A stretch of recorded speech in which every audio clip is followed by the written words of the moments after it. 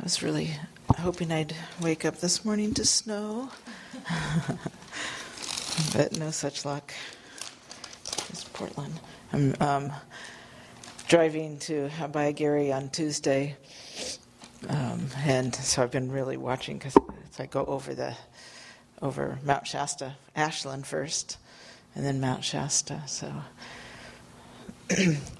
it should be raining by the time I get over there, which is fortunate, but not quite as much fun. I was listening to a Dhamma talk today by Lungpor Pasano. I was trying to uncurl this.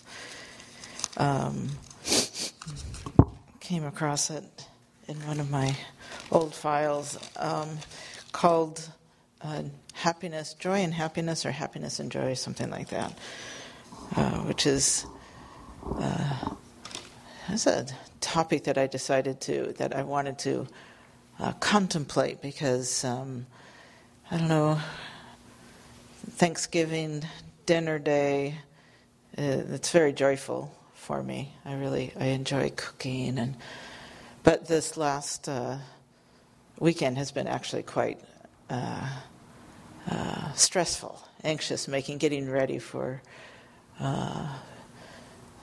various things that I had to do, things that weren't going to get done because of other things I had to do, and then finally just getting into it and just noticing the difference of once I'm into it and I'm no longer thinking about what I'm not doing or not getting done, then this joy arises. I noticed this with the weekend teachings that Ajahn Jeff gave when he was here. That I found them really grounding, really brought a lot of joy, a lot of relaxation, a lot of contentment to my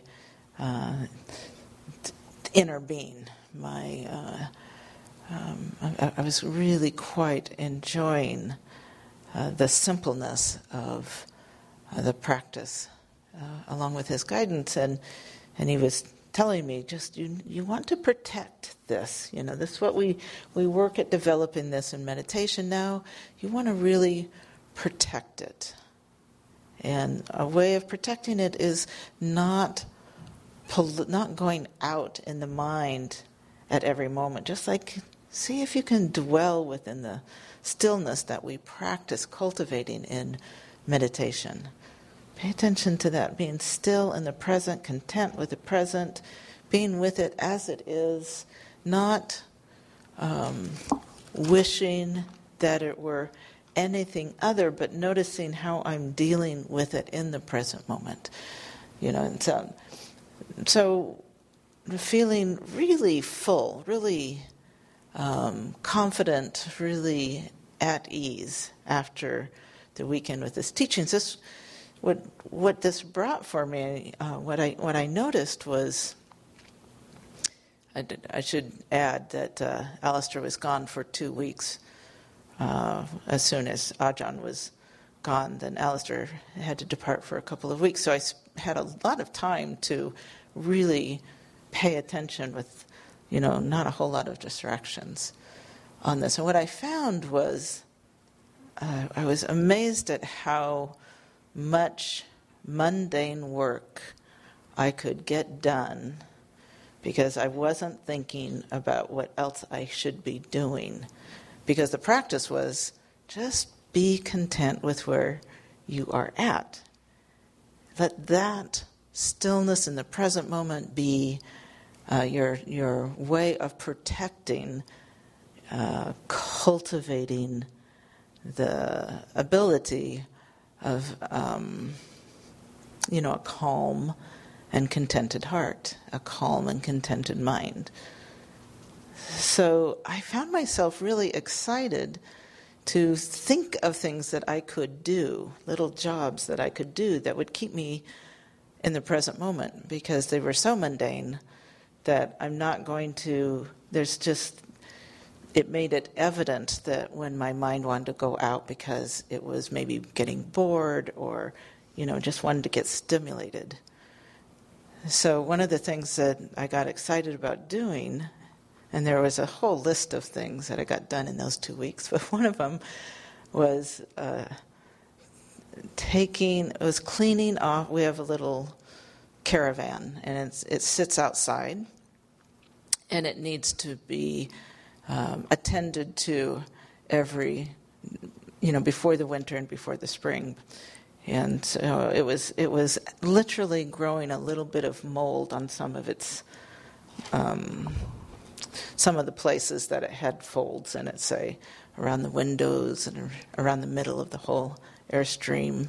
It's little bits of mold. So I took a toothbrush to get this out. I literally cleaned every area where there was mold with a toothbrush on our Airstream. And it was delightful because it was a practice of staying in the moment. And so I found so many exercises throughout the 2 weeks Alistair was gone that kept me, that worked well with staying in the present moment. Even brushing my teeth, but just that intention, setting the intention to stay. So as this weekend approached, I found myself, I had miscalculated a responsibility. And in that miscalculation, it meant that I did not have the weekend to do what I had set myself up to do. I had something else, kind of a mundane responsibility, but it took me the entire, Friday and Saturday. That was my weekend. It took me the entire weekend to get through it, most the entire weekend. And at first, for the first couple of hours, I really resented it. Because all I was doing was sitting there thinking, I should be doing something else. I shouldn't be doing this. Whose fault is this? Surely it's not my fault. Who can I blame? And I just found this sense of irritation and then realizing, oh gosh, I am so unhappy right now. And this Dhamma talk that I had to search for from Luang Por, I remembered it from long ago, where he talks about the 6 qualities of joy and happiness. And they all have to do with, the person being responsible. If that's not there, it's because these qualities are missing. One or more of these qualities are missing. So pulling up this talk so that I could settle in, again, get back into what am I doing in the present moment that is making me suffer? Why am I not happy? And what can I do about it? So, anybody here interested in those 6 qualities? So first I'll just read them. So he talks about delighting. So actually turning our attention to delight in the Dhamma, and the Dhamma being the right here, right now, present moment, what's going on, what's the truth about this moment, just really delighting in, not adding to it, but just being aware, delighting in the Dhamma, delighting in mental cultivation, delighting in letting go, delighting in seclusion, delighting in benevolence, and delighting in non-proliferation. And he makes a point as he speaks about this, the mental cultivation, the letting go, the seclusion, the benevolence, the non-proliferation, as we delight in these aspects of skill, it is delighting in the Dhamma. This is what the Dhamma is about. So that the Dhamma, when we're really delighting in the Dhamma, when we're present in the Dhamma, when we're just with how it is, we're not proliferating about how it should be, who's to blame, where we'd rather be, what we'd rather be doing, who we like, who we don't like, what we don't like. We're not proliferating around that. We're just being in the moment. And so, doing some kind of mundane activity, like taking a toothbrush and scrubbing the mold off the caravan. Just doing this activity, noticing when the mind goes out and bringing it back in and delighting in the fact that we can bring it back in. That's these all come together. They're all aspect of the same thing. They're all aspects of the Dhamma. So he talks about mental cultivation, joy in aligning the mind with Dhamma. There's a real joy in the mind turning toward and away from, turning toward the Dhamma, turning toward the present moment, and away from the distractions of our desires, the distractions of our mental proliferations, the distractions of our aversions, the distractions of our thoughts and feelings. It doesn't mean that we don't see them and we don't have them, but that we don't take them as the truth. We don't. They might slightly align with the truth, but our thoughts and our feelings are really here to provide us with a sense of who we are according to who we want to be, who we are according to who we want others to think of us, as opposed to just what's happening in the present moment. So mental cultivation, we cultivate our ability to train the mind to turn toward the truth, to recognize the instability, the insufficient information that comes up in our thoughts and our feelings, to just recognize this isn't necessarily true. Cultivating our mind, training our mind to come back just to the present, letting go of reaching out, going somewhere else, trying to manipulate, being averse to whatever's going on in the present moment, just cultivating that ability to turn it back to, this is what's going on. I'm simply scrubbing the mold out of the airstream, off the side of the airstream. And delighting in that ability, recognizing, oh, yeah, I went out. I don't want to do this. It's really cold outside. That's me beginning to suffer because I'm going out, following my aversion of I don't want to be doing this. And then paying attention to just bringing the mind back to this is what I'm doing. And it actually helps to make a commitment if you're going to use the benefit of some kind of mundane activity, to really make a commitment to get through the entire thing, whether that's for an hour or until the job is done. But making a commitment first, and then watching the mind as it goes somewhere else, feeling that anxiety or discomfort, discontentment arise, and turning the mind back to the commitment of, this is what I'm doing. I'm just taking out I'm paying attention then. And I was really amazed at how good, how well I actually cleaned the Airstream. I was so delighted with how well that I actually got the whole thing, and that it really looked nice, that I raised my kitchen blind so I could see the Airstream every once in a while because it felt good. Man, it looks nice. And then I felt good to have that done because that's extremely harmful to the caravan, to have that mold growing in there.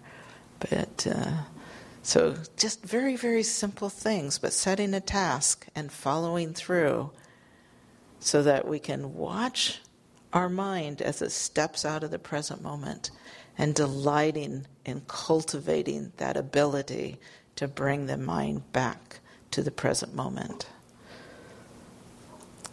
These all slide together. The next one is letting go. So that's the Dhamma, delighting in the Dhamma, delighting in mental cultivation, delighting in letting go, abandoning that which is unwholesome, abandoning our desire to be somewhere else in another time, and then thinking that means we'll finally be happy. Abandoning the clinging to our desires, clinging to our ideas of what is going to make this moment better. How are we going to get someone to think of us in a particular way, and then we're going to feel good? When we rarely pay attention. Well, I rarely pay attention to the habit or a habit of needing to identify as a particular person with a particular responsibility that gives me a particular status. As we identify with what we want others to think of us, we lose our joy in the present because we're demanding affirmation from others. And there's no power in that. We are completely powerless, and we'll suffer when we need affirmation from others, for whatever it is that we're clinging on to an idea of who we think we should be, who we think others should think of us. As the Buddha talks a lot about the suffering that comes from conceit, the suffering. I think probably most people here have heard of the teachings. I can't quote it, but that goes something like,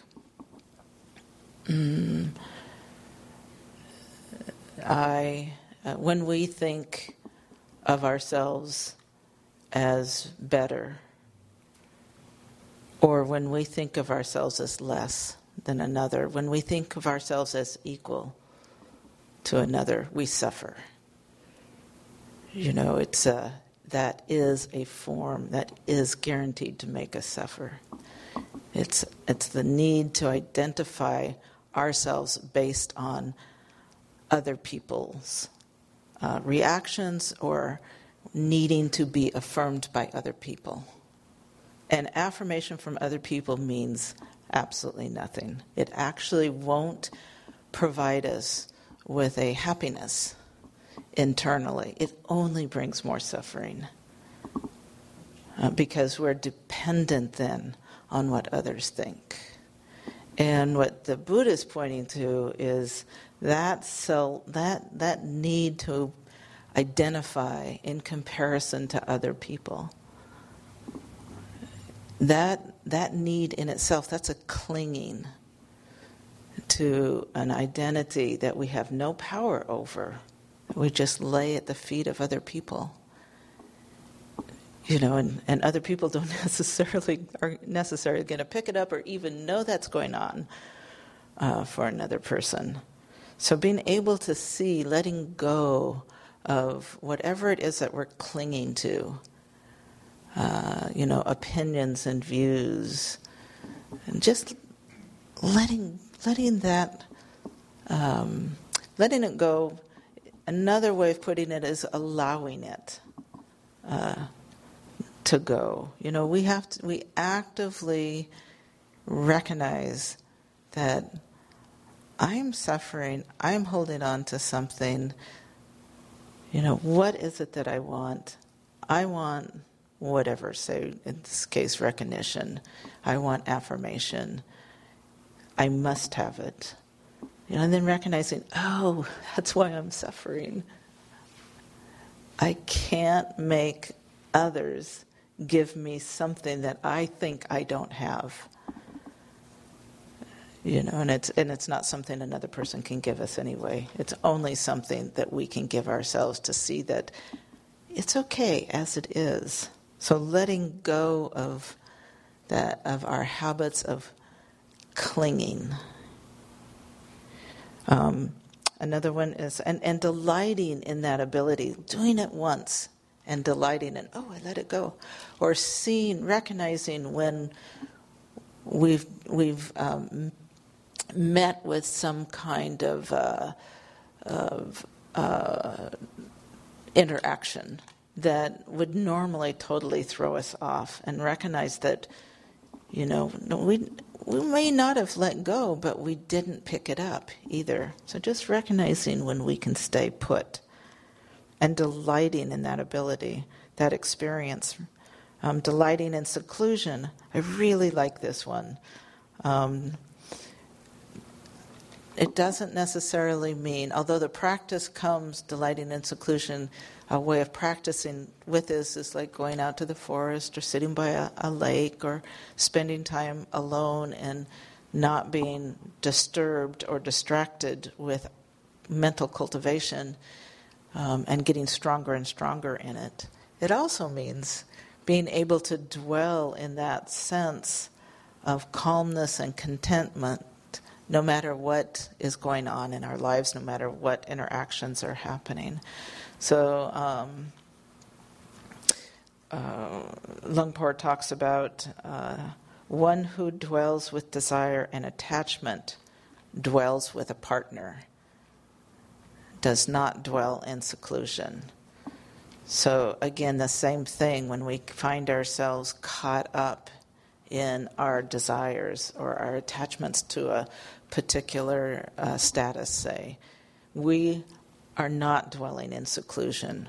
We're dwelling with attachments, unwholesome attachments. And a way to cultivate the ability to dwell in seclusion is cultivating the ability to let go, recognizing I don't need to drag these in with me, so that we can actually do this in the present moment, no matter when, at someday. That's a big one, but it's really one that we could greatly benefit by.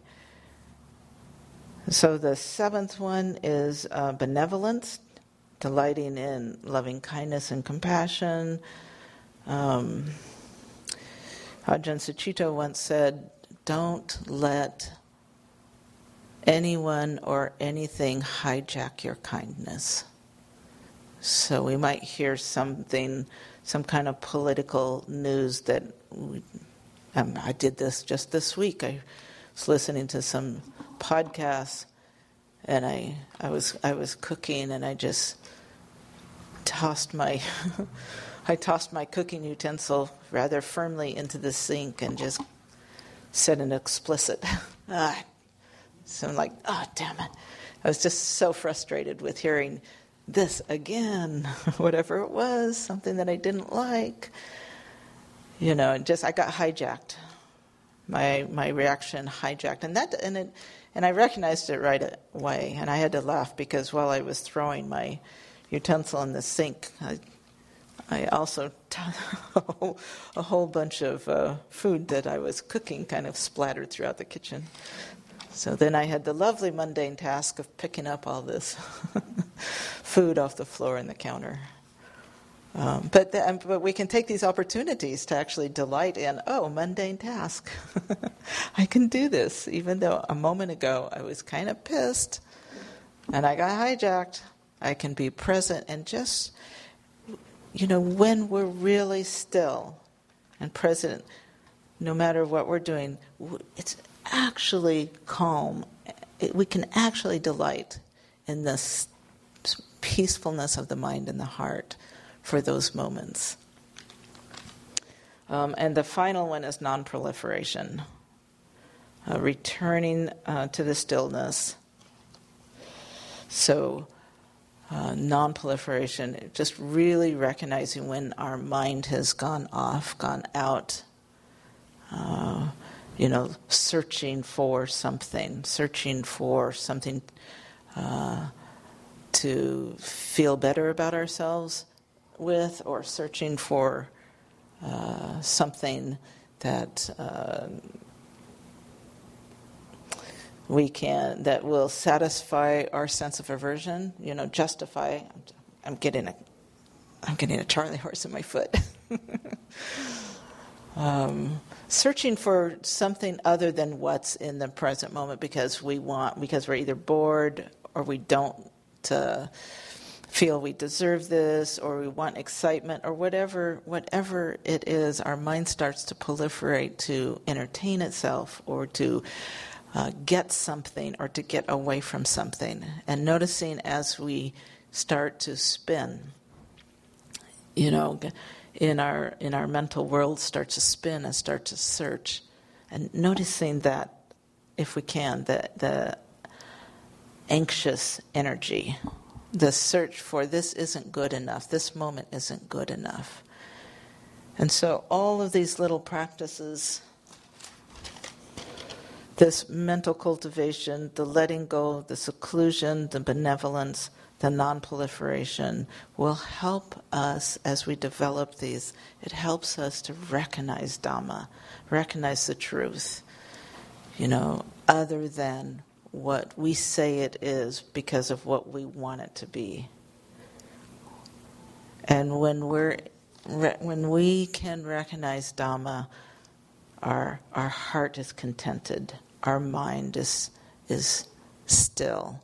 It doesn't mean it's completely quiet. It means it's not reaching out beyond whatever's going on in this moment.